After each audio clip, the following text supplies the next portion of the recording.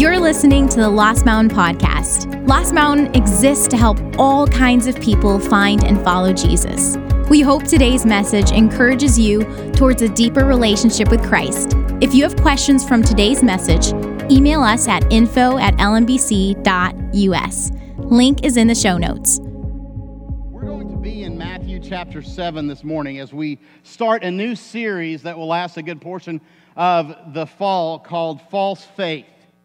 False faith. And in just a minute, I'll read the passage from Matthew 7 that for a long time was really disturbing to me, and even now is quite a sobering passage, but I think it's a fitting one for us to start with this morning. While you guys are finding your way to Matthew chapter 7, if you've got a Bible with you, or maybe you're opening the app on your phone to the sermon notes section where you can follow along with the message notes this morning, I just want to remind you, I've shared with you before, but it's a good segue into the message in the series this morning of a conversation I had with a server at a restaurant some years back that I knew to some degree. But early on, I would go there and work sometimes, and he was coming to the table, and he saw my Bible open and some other books while I was working on some stuff, and he said, "Hey, are you a Christian?" I said, "Yes." He said, "Hey, I am too, but not a practicing one right now." And I thought in my mind, and eventually we had this conversation, there's no such thing as a non-practicing Christian. What he was saying is that I am a Christian culturally. I am a Christian culturally, which is to say very little about being a genuine, gospel-centered, Holy Spirit-indwelled, New Testament believer. But it's a question that I think needs to go before all of us this morning. Are we a Christ-centered, gospel-formed, Holy Spirit-indwelled, New Testament believer, or are we a cultural Christian? Cultural Christians' lives are defined by the acceptance of an inadequate gospel that leads to a false faith. Let's look at Matthew chapter 7, a passage familiar to many of you, on the tail end of Jesus' famous Sermon on the Mount. I'm going to read through it and pray for us, and then we'll move on this morning. Let's read beginning with verse 21 of Matthew chapter 7. "Not everyone," says Jesus, "who says to me, 'Lord, Lord,' will enter the kingdom of heaven, but only the one who does the will of my Father who is in heaven. Many will say to me on that day, that great day of judgment, that every single one of us and every human who's ever drawn breath will face. 'Lord, Lord, did we not prophesy in your name, and in your name cast out demons, and in your name perform many miracles?' Then I will tell them plainly, 'I never knew you. Away from me, you evildoers.' Therefore, anyone who hears these words of mine and puts them into practice is like a wise man who built his house on the rock. The rain came down, the streams rose, and the winds blew and beat against that house, yet it did not fall, because it had its foundation on the rock. But everyone who hears these words of mine and does not put them into practice is like a foolish man who built his house on the sand. The rain came down, the streams rose, and the winds blew and beat against that house, and it fell with a great crash." Let's pray. Heavenly Father, this morning as we sit underneath your word, I pray that the text before us would be a sobering one to all of us in here this morning. To all of us as we have been long exposed to the gospel message of Jesus Christ and are so accountable. God, I pray that it will be a sobering one to us who live among hundreds of thousands of people who believe themselves comfortably to be Christian, and yet whose lives show absolutely no fruit of such a commitment and transformation. God, as we come before you this morning, we come offering you nothing but the need of sinners. God, nothing but we pray open hearts and open minds, ears to hear by your mercy, by your grace, minds to believe, wills to act. God, wherever we are this morning, will you meet us? Draw near to us. Show yourself glorious and good.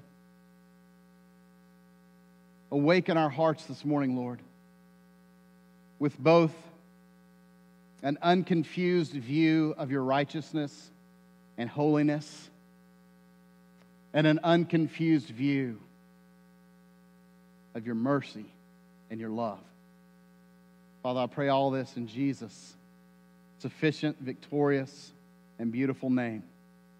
Amen.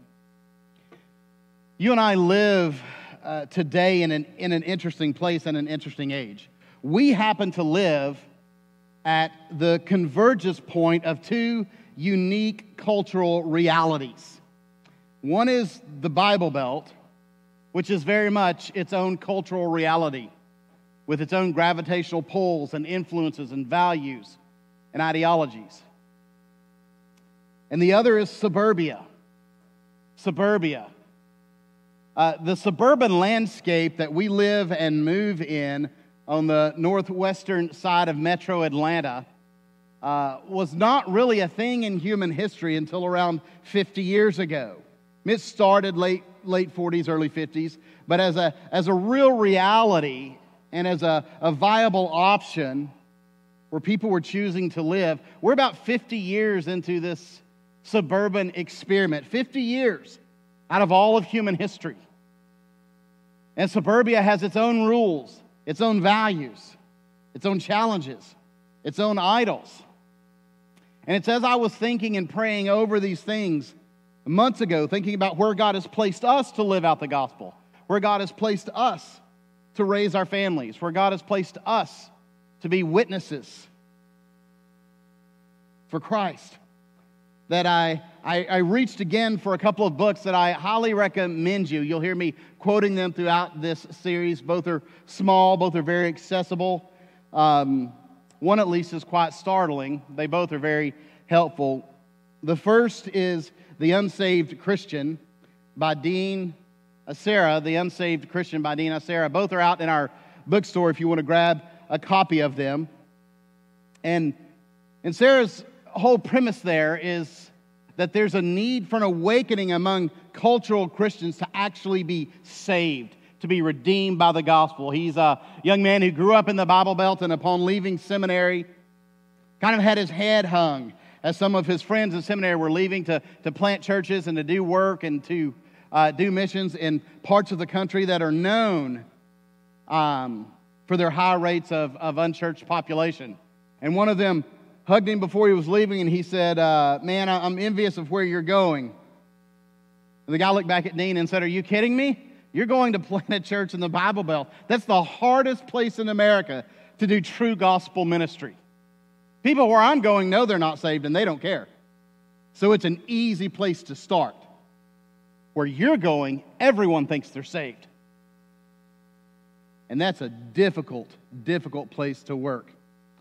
And it sparked a fire in Sarah that led him to a new zeal to live where he now lives, just south of the Georgia state line in Florida, and to do ministry in the Bible Belt, seeing the Spirit awaken the conscience of people who've long been asleep to the truth of the gospel, yet felt saved. The second book is entitled Finding Holy in the Suburbs.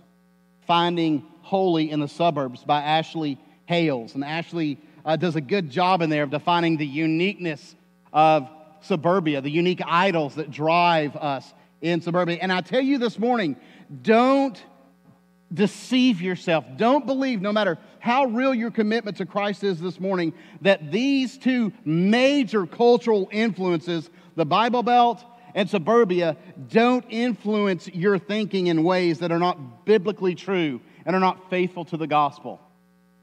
I think any of us would be deluded to believe that this morning. In The Unsaved Christian, and Sarah writes this: In the Bible Belt,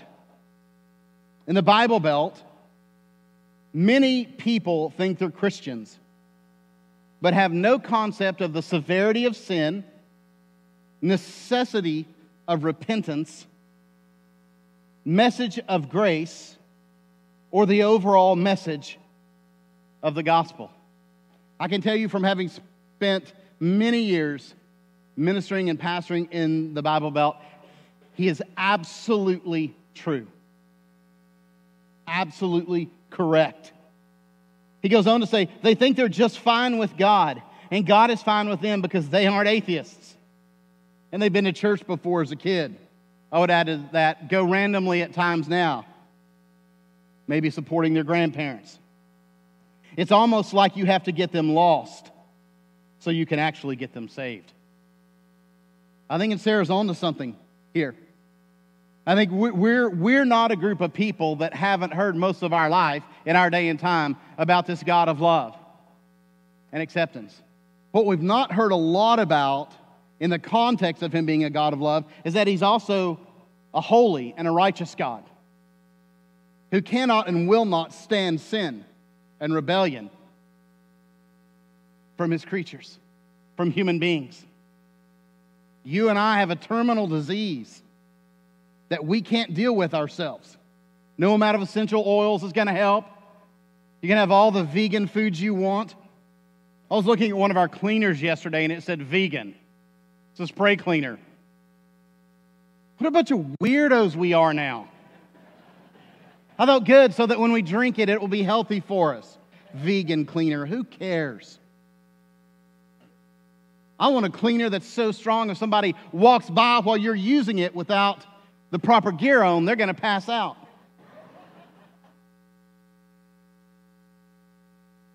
You can do all the yoga you want. You can eat all the Greek yogurt you want. And you still have a terminal issue that will stay with you beyond death, right up to judgment before a holy and just God. And Sarah goes on and writes, Cultural Christians are the suburban cul-de-sac folks who are hosting a cookout to watch the game. They believe in God. Let me pause right here in the quote and say, I have often heard from ladies whose hearts are broken over the lack of faith their husbands show and lack of commitment to Christ. And they'll say, oh, he's a believer. He believes in God. And I just have to say, dear deluded sister, so does Satan. Believing in God is not what makes you a believer by the witness of the New Testament. It's believing in the atoning, finished, satisfying, complete, victorious work of Christ and trusting it for your life that makes you a believer. And Sarah goes on, they take seriously their Christian traditions, prayer in schools, nativity scenes, and Linus reciting the story of the birth of Christ during a Charlie Brown Christmas. I know we've ruined that for you here by unpacking a lot of what that first Christmas was actually like. The Jesus of cultural Christianity is a type of historical imaginary friend. Historical imaginary friend with some magic powers for good luck and sentimentality. Amazing Grace is a song known from memory, but why that grace is amazing cannot be explained. You know why it can't be explained? Because they think they're good enough already. Some of us in here think we're good enough already. What's so amazing about grace? I don't know. I'm pretty legit. I'm educated. I've got a good wife. I've climbed the corporate ladder. I give a little to my church. I make sure I'm there on the major Sundays of Christmas and Easter and Mother's Day. Sometimes if my wife gets me up and good gifts are coming, I'll go on Father's Day. I don't even know if is Father's Day a Sunday? You guys don't know either. Some of you do. Okay. The God of cultural Christianity is the big man upstairs. And whether or not he is holy and people have sinned against him is irrelevant. Now you tell me this doesn't describe Mr. and Mrs. Average where we live today. And part of my hope for this series is not only that God will awaken us to the reality of a Jesus-centered life formed by the beauty and the power of the gospel itself, but that by His Spirit He will awaken us to the mission field that's before us. Because as long as you and I really believe the deception of Satan, that basically everyone around us is already at least nominally Christian, we will live comfortably ineffective and unmoved for mission. Friends, they're not. They're lost in their sin. And so lost in their sin that they're confident of their standing before God. And will find it insulting when anyone suggests otherwise. Let's look at a few truths about false faith that we can find very clearly from God's Word, even from a single passage like Matthew chapter 7. The first is this, that false faith has been a danger from the very beginning. False faith, obviously as opposed to true and genuine biblical faith, has been a danger from the very beginning. Note here that before even the birth of the church in Acts chapter 2, Jesus is warning His earliest followers of the deceptiveness of a false faith. It is a faith, right? But it's a counterfeit faith. It looks a lot like the real one on the surface. This is what makes it so insidious. But when closely examined, ultimately, and I don't want to get too far ahead of myself, but ultimately, as well, this is why community matters so much. Because I'm not just to examine my own faith. I'm to be in a community of brothers and sisters in Christ who can look at me and sit me down if need be and say, friend, I have to have a conversation with you. I wonder if you really know Jesus. From the very beginning, it's been a danger. Jesus says clearly, not everyone who says to me, Lord, Lord. What's He saying? Not everyone who confesses me with their mouth, not everyone who claims to be a follower of mine is actually a follower of mine. He wants us to hear these words this morning. And He says this out of His goodness and His mercy and His love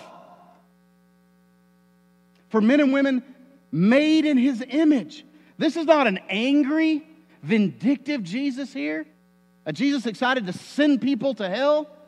People go to hell because we spend a lifetime choosing it. And in eternity would choose nothing different. We have no love and adoration for God.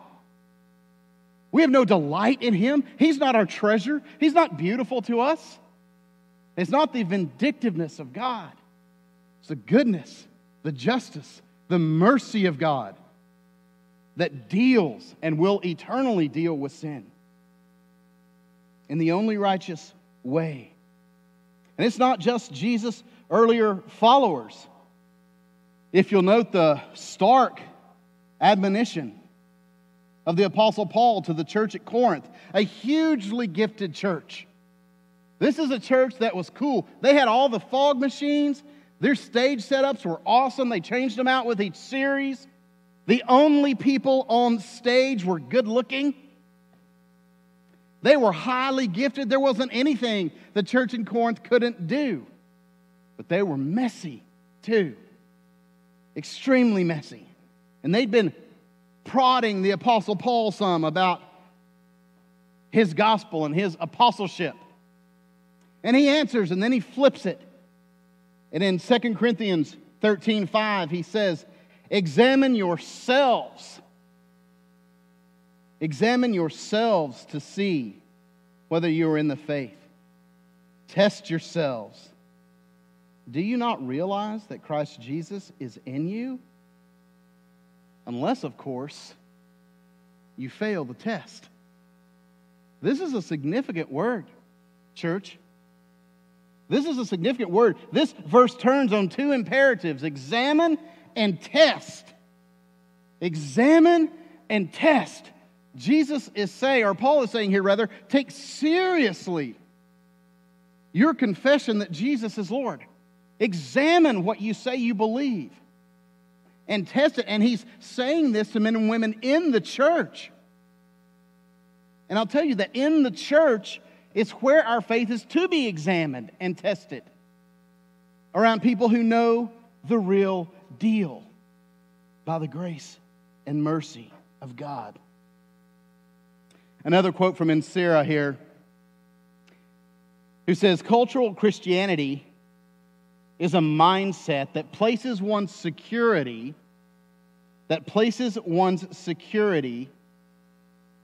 in heritage, values, rites of passage, such as a first communion or a baptism from childhood, and a generic deity rather than the redemptive work of Jesus Christ.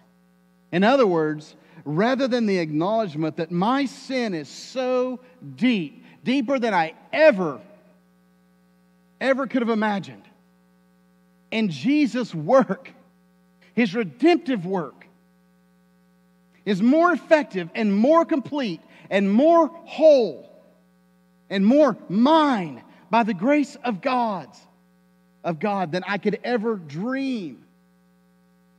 I'm not saying, but at some year I invited Jesus into my heart. In fact, I fear that one of the chronic chants of those who never knew Jesus will be, but I invited you into my heart.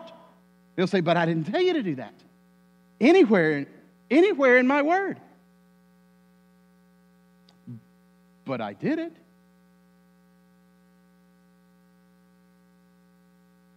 Or we'll say, hey, my whole family's Christian. We've been in church. My granddaddy was a deacon. My uncle was a pastor. I grew up in Sunday school. I got all the stars for good attendance. At the end of each quarter, I got a cookie. A little KJV, New Testament that I never read. They're going to trust in that. They're going to trust in the prayers around family tables. The high Christian times throughout the year where they gather as a family. They're going to put their trust in their values. They're going to say, didn't we oppose the secularization of America, Lord? Didn't we oppose them removing prayer from school? And on it will go. Martin Lloyd-Jones, the most prominent evangelical preacher of the 20th century, said this: for many years, I thought I was a Christian, describing his life as a young man, when in fact I was not. It was only later that I came to see that I had no inner Christian. In other words, there was no work of the Spirit in his heart from which he was living, and became one. What I needed was preaching that would convict me of sin, but I never heard this. The preaching we had was always based on the assumption that we were all Christians. Can I just tell you, friends, I never assume when we gather on a Sunday that everyone sitting out here is a Christian. And I would say that assumption, if anywhere, should not be valid here in the Bible Belt.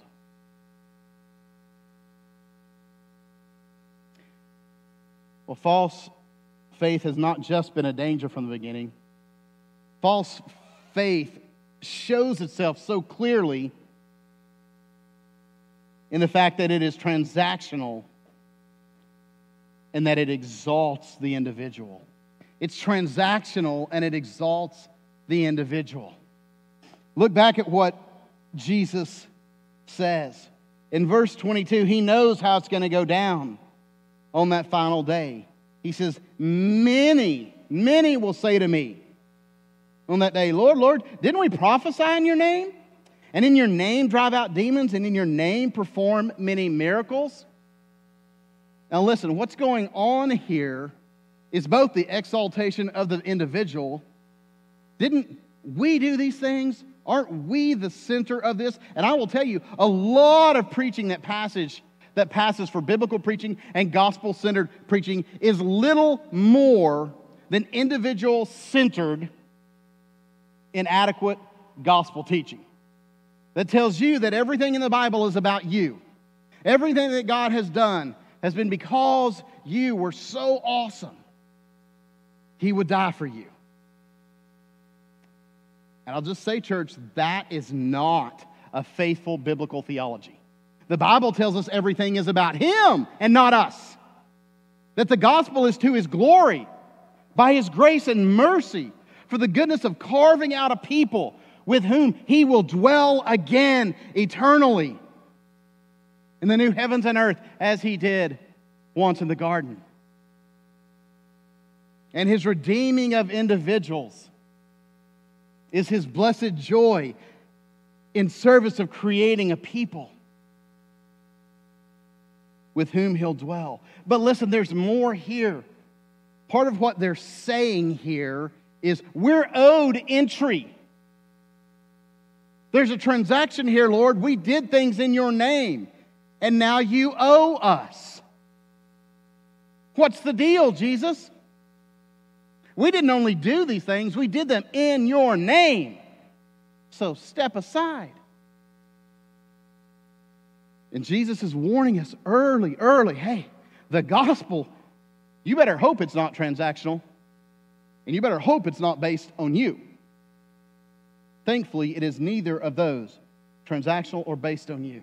I have to do from memory. I'll rewatch it and come back better next time. But there's a great bit that Alistair Begg did, I think, at a preacher's conference where he imagines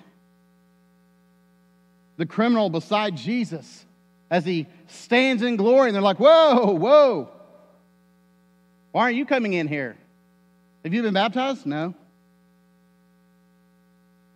Do you confess Orthodox doctrine? He's like, what's doctrine?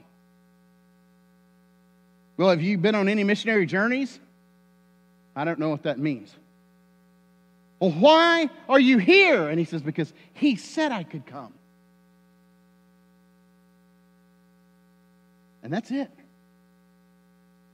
That's it. Sinclair Ferguson said, thinking that I deserve heaven is a sure sign I have no understanding of the gospel.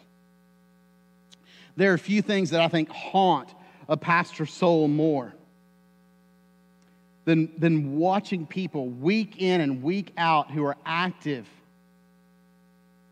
in your church. But when it comes to the point of showing genuine, Spirit-empowered, sacrificial faith, show no evidence of it month after month and year after year. While promoting everything, because see, we get to see everything on social media now. What a messy hothouse of human life that place is. Trust none of it.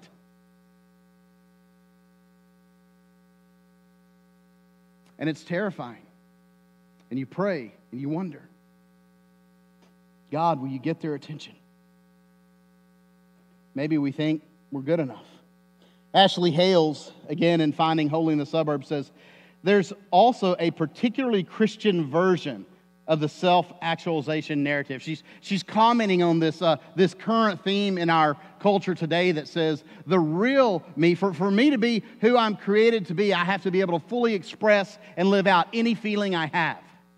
And if you don't validate that, and you don't support that, and you don't champion that for me,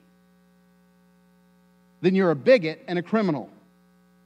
And you should be silenced and put outside of polite society and social community. And Hale says there's a particularly Christian version of this kind of self-actualization narrative. It's found in hearing how the salvation story revolved around me and God's wonderful plan for my life. This story wound its way around us so that mission trips were validations for the goodness of a soul. This story found a liturgy in the hours of personal Bible study and puritanical evaluations of the dark nights of the soul. In other words, God, why don't I feel your presence now? Why aren't you with me? It's not that these activities are wrong, but Christian piety, belief, and practice continue to be wrapped up in a narrative of the self, where the I is the key to unlocking faith. Redemption is not, in fact, all about you. She's exactly right. It's not all about you. When you look at Jesus' words here, what used to stun me as a young man about this passage is when he starts out in verse 21, he says, "Not everyone who says to me, 'Lord, Lord,' will enter the kingdom of heaven, but only the one who does the will of my Father who is in heaven." I remember even as a high school student reading that and thinking, that sounds like works-based salvation. And I didn't understand, because what follows is like an absolute assault by Jesus on works-based salvation. And I couldn't put it together. I just wasn't far enough along theologically to understand that you and I cannot do the will of God without the empowering, indwelling presence of the Holy Spirit. We're unable to. It doesn't matter what good stuff we do. We cannot do the will of the Father without the third person of the Godhead at work in our lives, empowering us. That's part of why Jesus can say what he says on the tail end here, because he says the Beatitudes in the beginning, which you look at and go, no one can live this way. And that's part of Jesus' point. It's to say that these things that are to characterize my followers are unnatural to man. They can't be created by human beings. They can't be willed about. They can only be produced by God's Spirit in our lives. This is part of why the church is so central to God's plan, is to stamp down and drive out this highly individualized version of life where everything is about me. Everything is about me. The 3rd century bishop of Carthage, Cyprian, said he cannot have God for his father who is not the church for his mother. It's a strong statement from Cyprian. And just as an aside, right, it hasn't been colonialism that brought the gospel or Christianity to Africa. It's been there from just about the beginning, right? It was in Egypt by AD 50. It had spread down and become so strong by the 4th century that Ethiopia and Eritrea had made it their national religion. By the 4th century AD, the gospel of Jesus Christ was spreading across the continent of Africa. Whatever would they have done without our 20th century missionary zeal?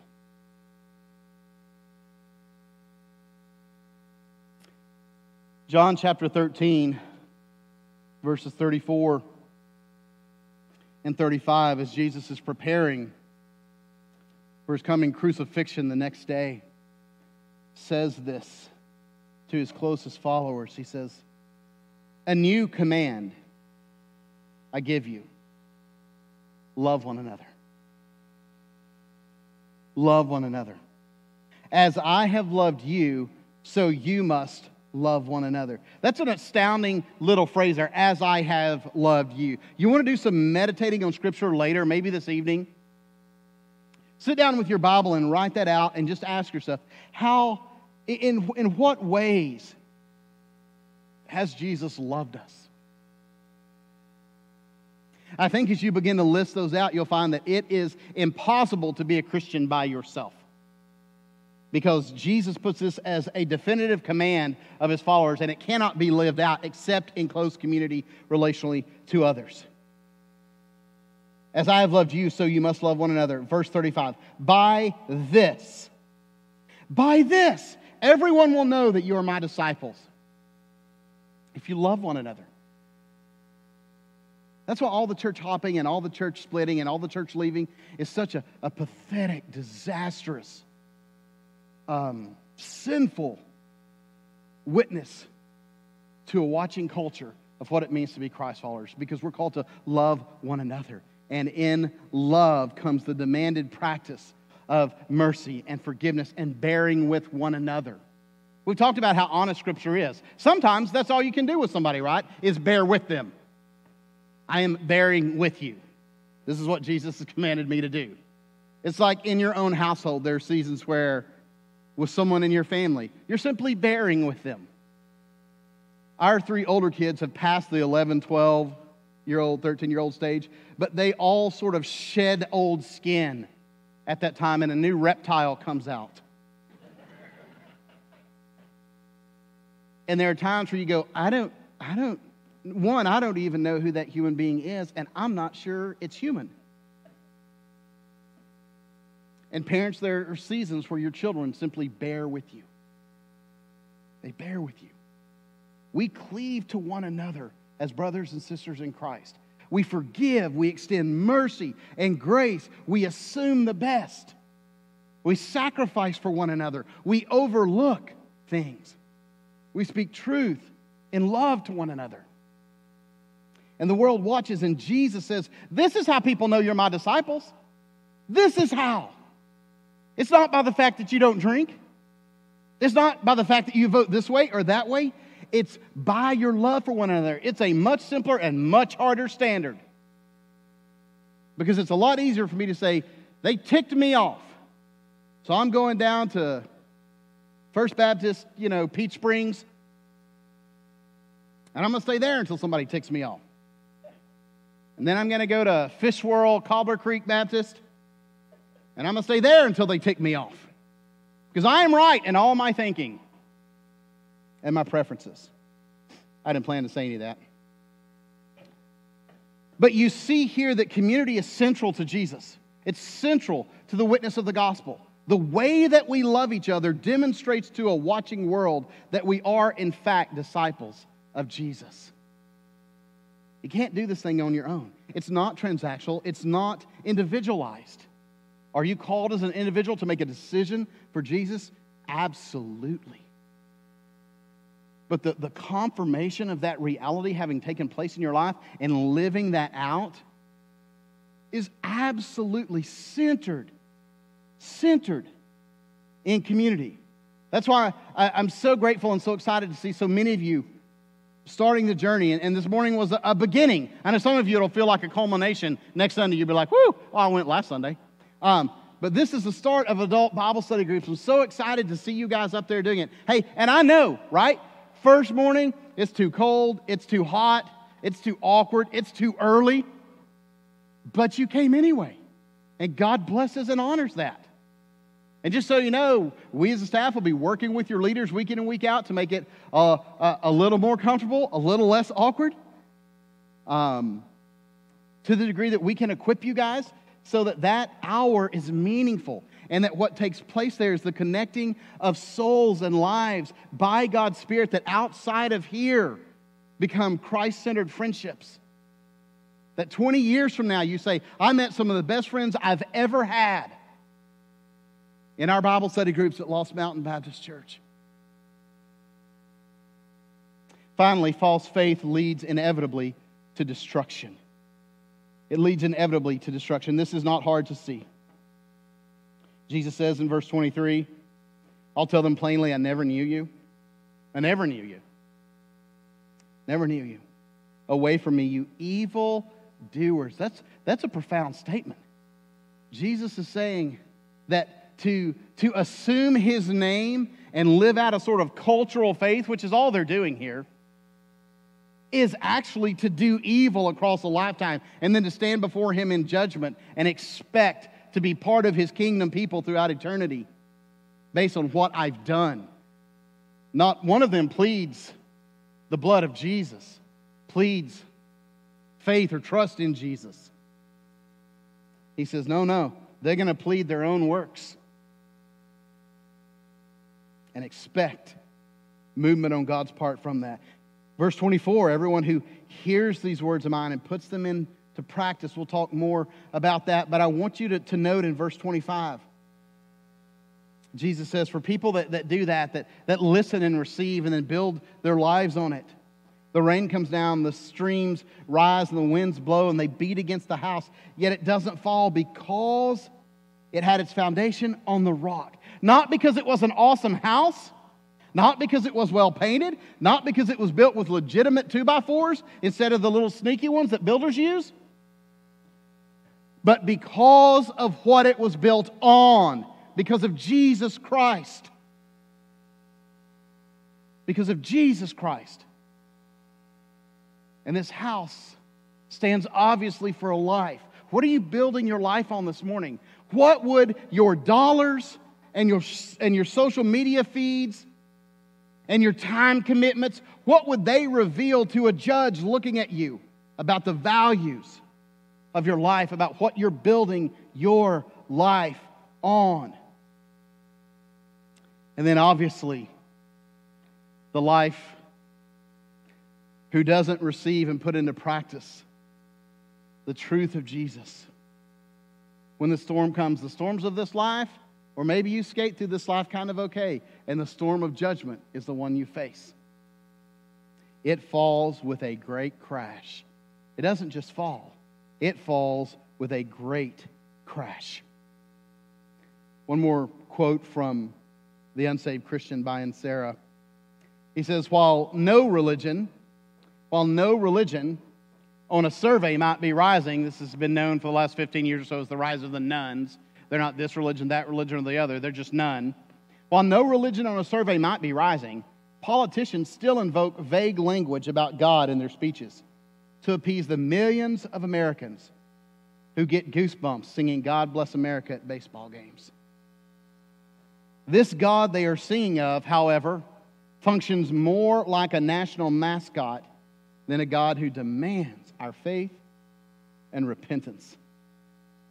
The church must awaken to the reality that this is a false gospel with eternal consequences. We've got to love our neighbors enough to stop assuming that they're Christian. You've got to love your coworkers, your classmates, the people that you run into at the places that you frequent. You've got to love them enough, and might I add, love God enough to stop assuming that they're Christian and to stop being afraid of their response. If God should lead you into a moment of conversation where you get to ask them about that. So what's the answer? What is the answer this morning to the false faith of cultural Christianity that so pervades suburbia, and especially suburbia in the Bible Belt? Church, it's pretty simple here. It's building our lives on Jesus. It's what he calls hearing and doing, and what fleshed out through the New Testament looks like repentance and belief, confession, and baptism into his church.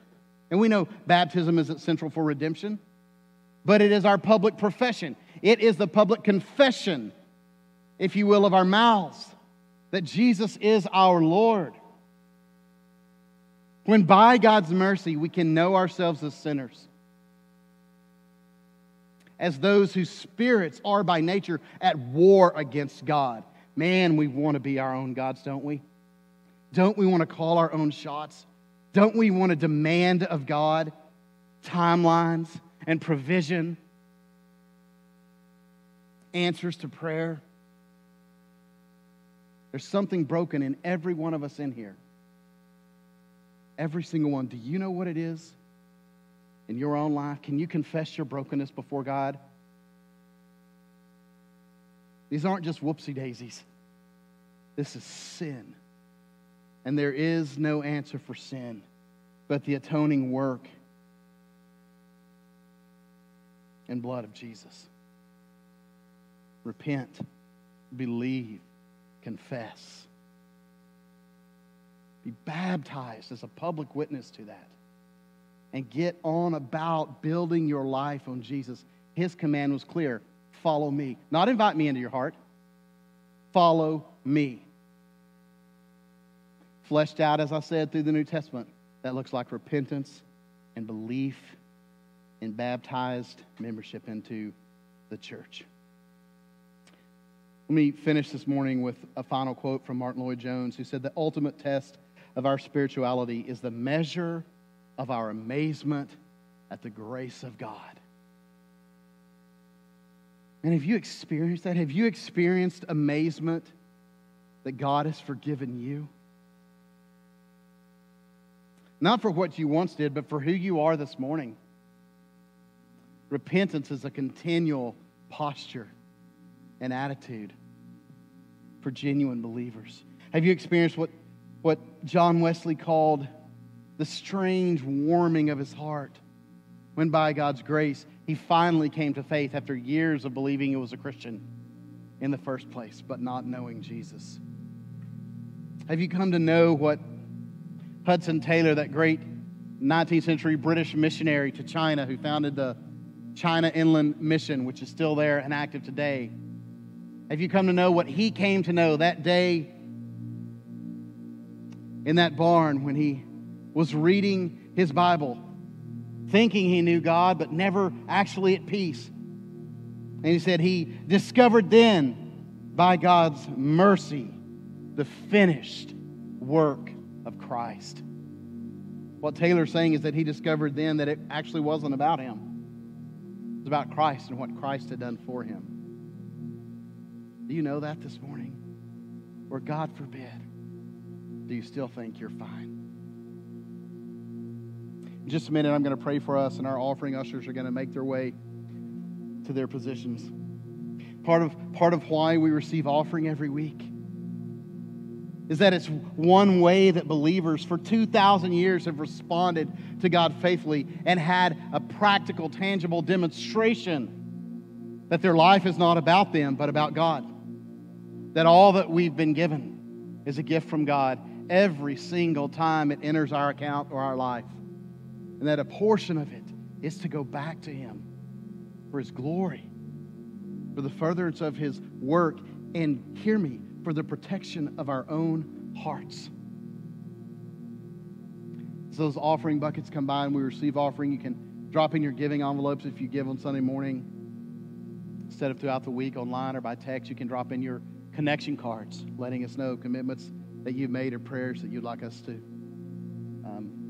engage on your behalf this week as a staff. Let's pray.